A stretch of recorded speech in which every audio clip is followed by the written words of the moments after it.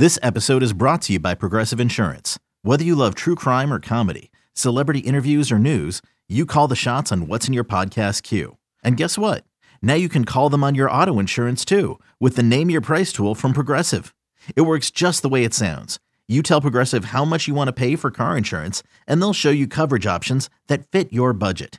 Get your quote today at Progressive.com to join the over 28 million drivers who trust Progressive. Progressive Casualty Insurance Company and Affiliates.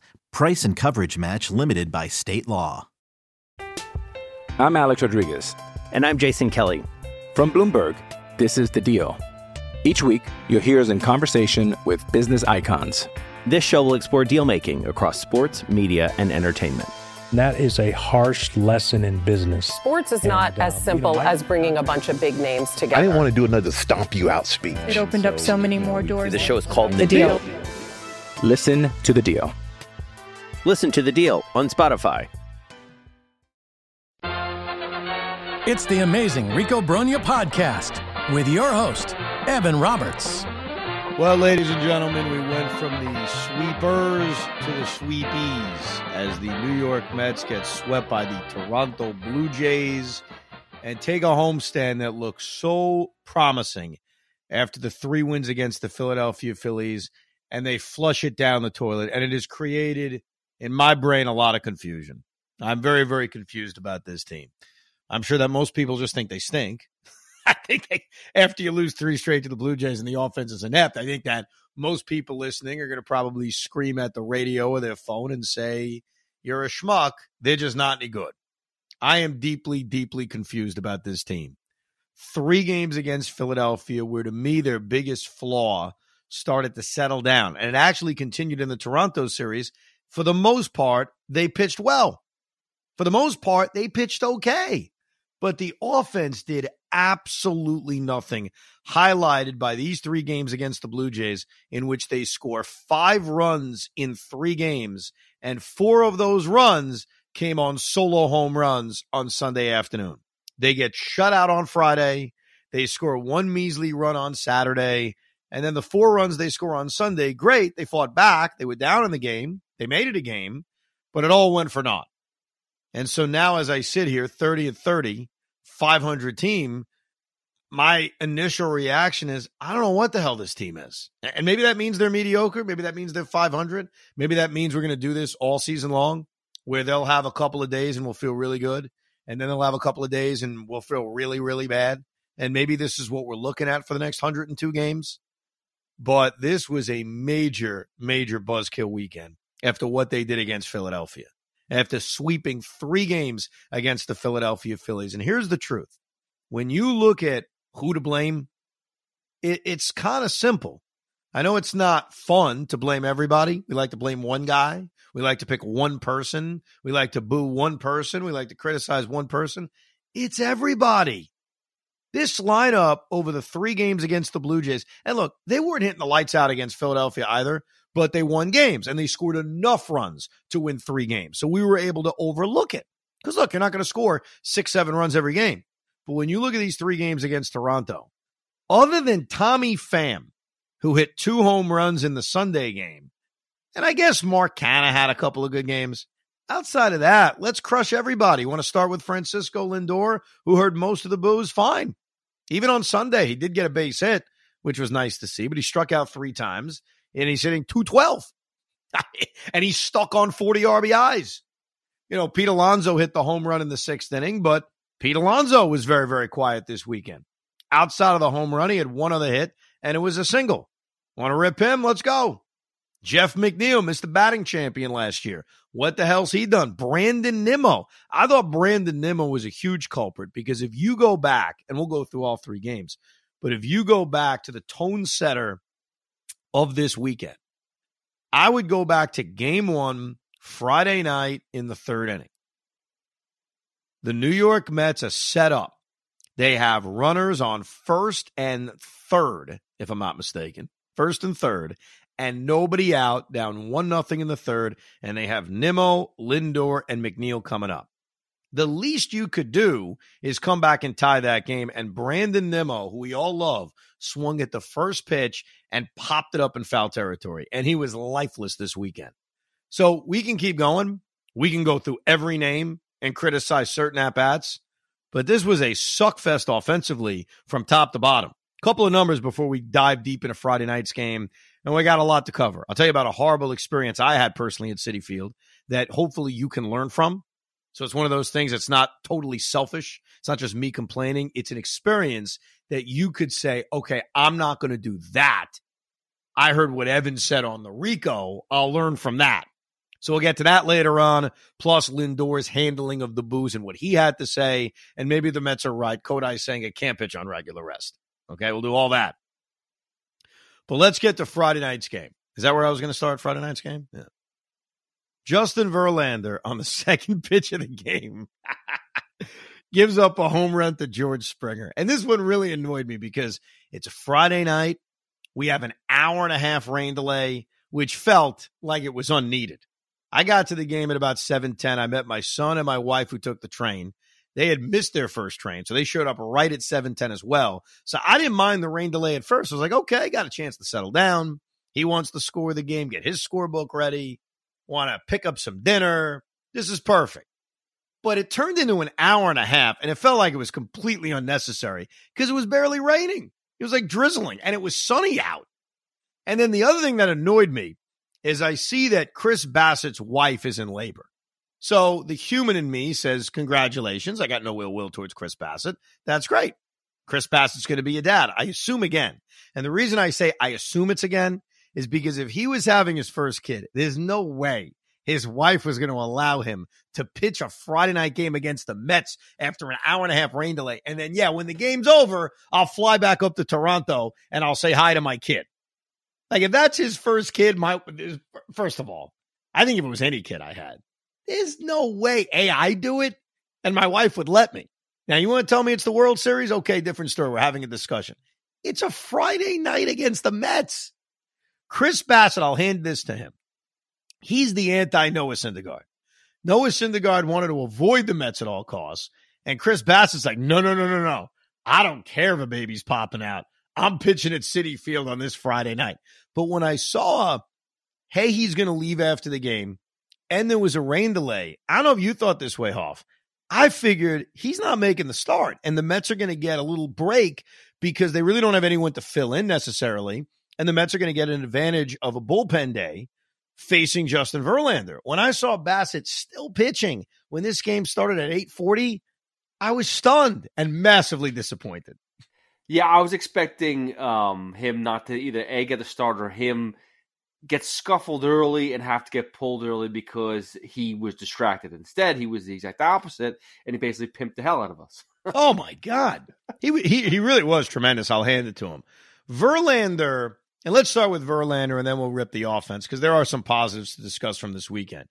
After he gives up the home run to Springer, which was a horrible tone setter because after you wait for an hour and a half, and it's a huge crowd, packed crowd. It's firework night. I got my son next to me with a scorecard for the second pitch of the game to be deposited over the left center field fence is an absolute buzzkill. But to Verlander's credit, he got through the rest of the first. He pitched a 1-2-3 second. He got through the third. He never dominated this game. Usually Verlander will get into his trouble early, and then he'll lock it down and start to cruise. He never actually cruised. That second inning, that 1-2-3 inning in the second, was actually the only 1-2-3 inning he pitched. And his pitch count was expanding early on. So I certainly got the feeling, wow, he's not really going to be able to go that deep into this game. Maybe he'll give us 5 or 6. Gets through the fourth after a leadoff walk, gets a nicely turned double play by Pete, gets out of the fifth. And this is where I think things are interesting for Buck. He's at 87 pitches through 5. Should he start the sixth inning? Yeah, I don't think 87 is a crazy number, but I'm thinking he's going to have to be economical to get through this sixth inning, and you are facing the heart of the order. He gives up a leadoff infield single to Bo Bichette, and then he walks Vlad Guerrero. So now the pitch count is at, I'd say it's like 96 with 2 on and nobody out. How the hell's he getting through this inning? Unless he gets a big double play. Strikes out Brandon Belt, a long at-bat. Now his pitch count's over 100. Strikes out Matt Chapman. Pitch count's definitely over 100. and he can't get Whit Merrifield out because he gets an infield hit. 111 pitches, bases loaded, 2 outs, Dalton Varsho coming up. And I got to tell you, I know it's only his 6th start of the season, and he's a senior citizen, and he's 40 years old, and you don't want him to wear down in October. Well, guess what? You got to get to October. Yeah, there's no guarantee there's going to be freaking October. I love the fact he let him stay in the game to face Varsho. 111 pitches, bases loaded, 2 out, because think about it. Who is he going to if he takes Verlander out of this game? I guess Brooks Raley's an option, a guy he never used in this game, so maybe not. Dominic Leone, who he ended up going to in the 7th inning. There really isn't a good option other than letting Verlander finish the job. And I think Leone was the guy warming up, if memory serves correct. And Verlander battles Varsho and gets him out at 117 pitches, which in 2023 world is an incredibly high number. An incredibly high number. So I commend Buck for letting Verlander finish his job, 6 innings job. I commend Verlander for somehow fighting through it and keeping the Mets in the game. I'm Alex Rodriguez. And I'm Jason Kelly. From Bloomberg, this is The Deal. Each week, you'll hear us in conversation with business icons. This show will explore deal-making across sports, media, and entertainment. That is a harsh lesson in business. Sports is not as simple as bringing a bunch of big names together. I didn't want to do another stomp you out speech. It opened up so many more doors. The show is called The Deal. Listen to The Deal. Listen to The Deal on Spotify. Because while all this was going on, the Met offense did nothing.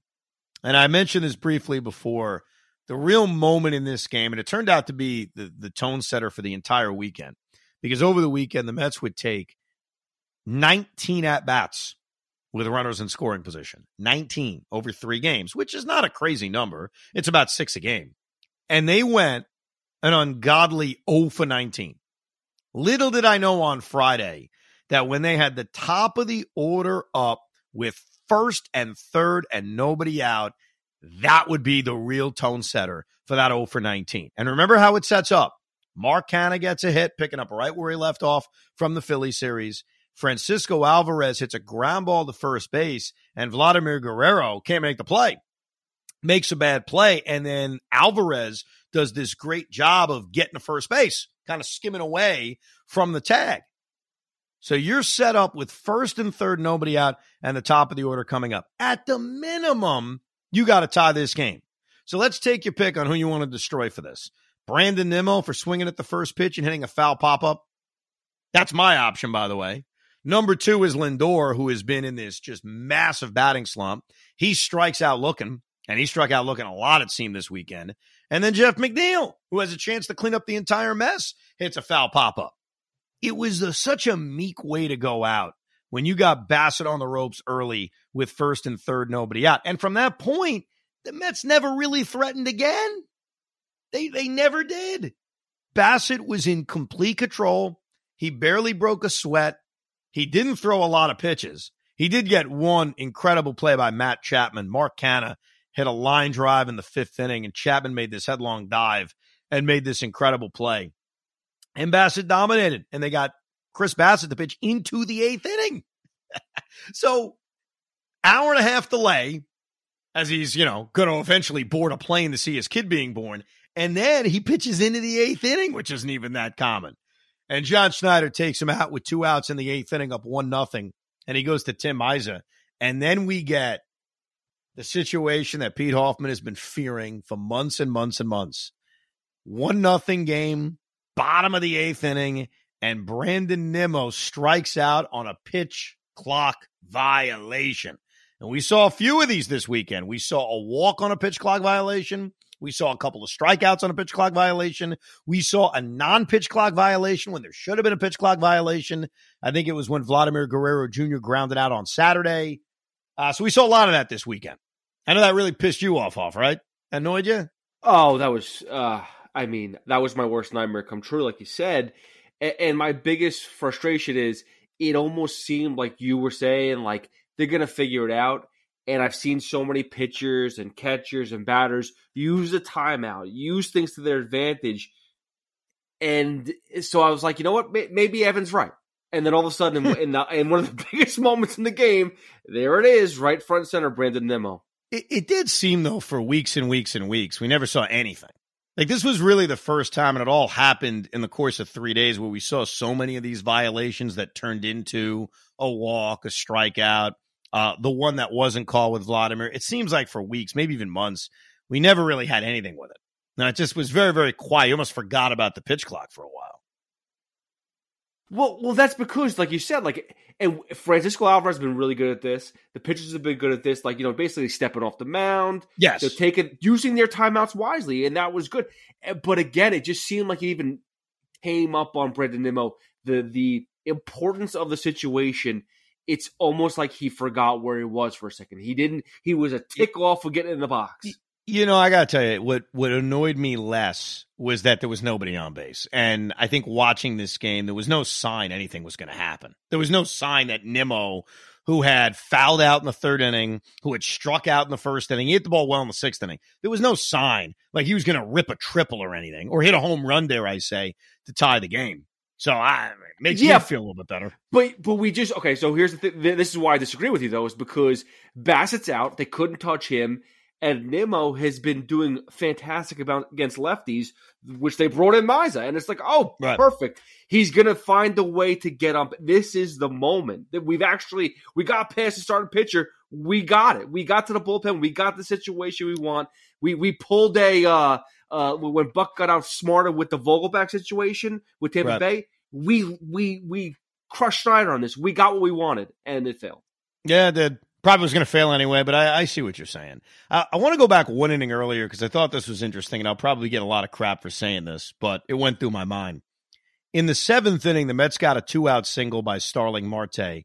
He promptly stole second base, so they were set up with a man on base, 2 outs in the seventh. Bassitt's still on the mound, and he was dominating. And Mark Vientos came to the plate. Mark Vientos got the start at DH. He started on Friday. He started on Sunday. He had struck out in the 2 previous at-bats meekly. He struck out on 3 pitches in the second inning looking. He struck out swinging in the 5th inning. He looked completely overmatched by Chris Bassitt. And I gave it a serious thought. I got to tell you, and I said this on the last Rico, I'm about winning. I'm about what gives the team the best chance to win. It's not just about playing young players because I just want to see what they got. Like, a part of why we want to see what they got is because we think they give the Mets the best chance to win. So in the 7th inning, after Vientos looked as bad as he did against Bassitt, and he's facing him for a third time, and now you're set up with a man on base and eventually a runner on second base when Marte stole second, I thought about the bench. I thought about, hey, is this possibly a good time to pinch hit for Vientos? You have Daniel Vogelback on the bench. You've got Nito, who's not an option, Tommy Pham, Eduardo Escobar. I think what scared me off about it was, do you have confidence in any of those guys? And the answer is no. Vogelback ended up having a good Saturday, which we'll get to, but there was no sign of, hey, let me go to Vogelback in the 7th inning with a man on base. And I know that would have driven everybody nuts. Like, that would have been the biggest thing out of Friday. Like, can you believe Buck pinch hit for Vientos with Vogelback? I cannot be the only one, though, that thought about it, because Vientos looked miserable in those first 2 at-bats. He lets him hit. He grounds out. So this was one of my first guesses where it's a thought of, hey, do I have a better option on my bench? Now, maybe Escobar is the answer, even though he's a better right-hand hitter than left. Maybe you're thinking about Escobar. So I'm not saying it has to be Daniel Vogelback. Really, it's one of 2 guys. You're either sending up Vogelback or you're sending up Escobar to pinch it, or you're letting Vientos hit. But I thought Vientos looked so bad in those 2 at-bats, I thought about it. That's just me. So kill me if you want. Well, that's why you got to let Vientos get the bats. We saw this. Now, listen, I'm not saying that Alvarez and Vientos are the same type of player, but we saw Alvarez early on scuffle in these same spots. And Vientos just hasn't had the opportunities. So you give him those opportunities, and eventually you hope it's going to start working out. Yeah, more at-bats against a tough righty like Chris Bassitt, that if it doesn't pay off in this game, it pays off down the road. Now, before I get to the second game of this series, obviously it was a lifeless 3-0 loss. They gave up the 2 runs in the 9th inning when Jeff Brigham came in and gave up the home run to Varsho. I know one pushback one could have about this was it's only 1-0. Why not go to one of your better relievers? Why not go to David Robertson or Adam Ottavino? I think part of the problem with this is the Mets have so few relievers that you can trust. It's not a long list. It's really David Robertson. But yeah, Adam Ottavino, you have higher on your trust chart than Jet Brigham. And I totally get that. But I think as a manager, you have to weigh the pros and the cons. If you use Robertson and he keeps it at 1-0 and you don't score a run, you've almost used one of your big bullets. And now while you may use Robertson on Saturday, you may not be able to use him as long. Or maybe you don't use him on Saturday because it would have been 3 out of 4 games, and now he's not available. So I think it's one of those tricky spots as a manager where you want to win that game, but how does it impact you on Saturday, Sunday?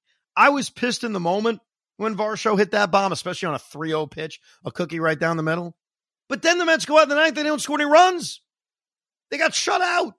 So if he had used Ottavino or Robertson and he had kept the game at 1-0, I hate to tell you this, but everything probably ends up the same. I don't think all of a sudden the Lindor fly ball in the ninth that went to the warning track goes a few more feet and it's a 1-1 game.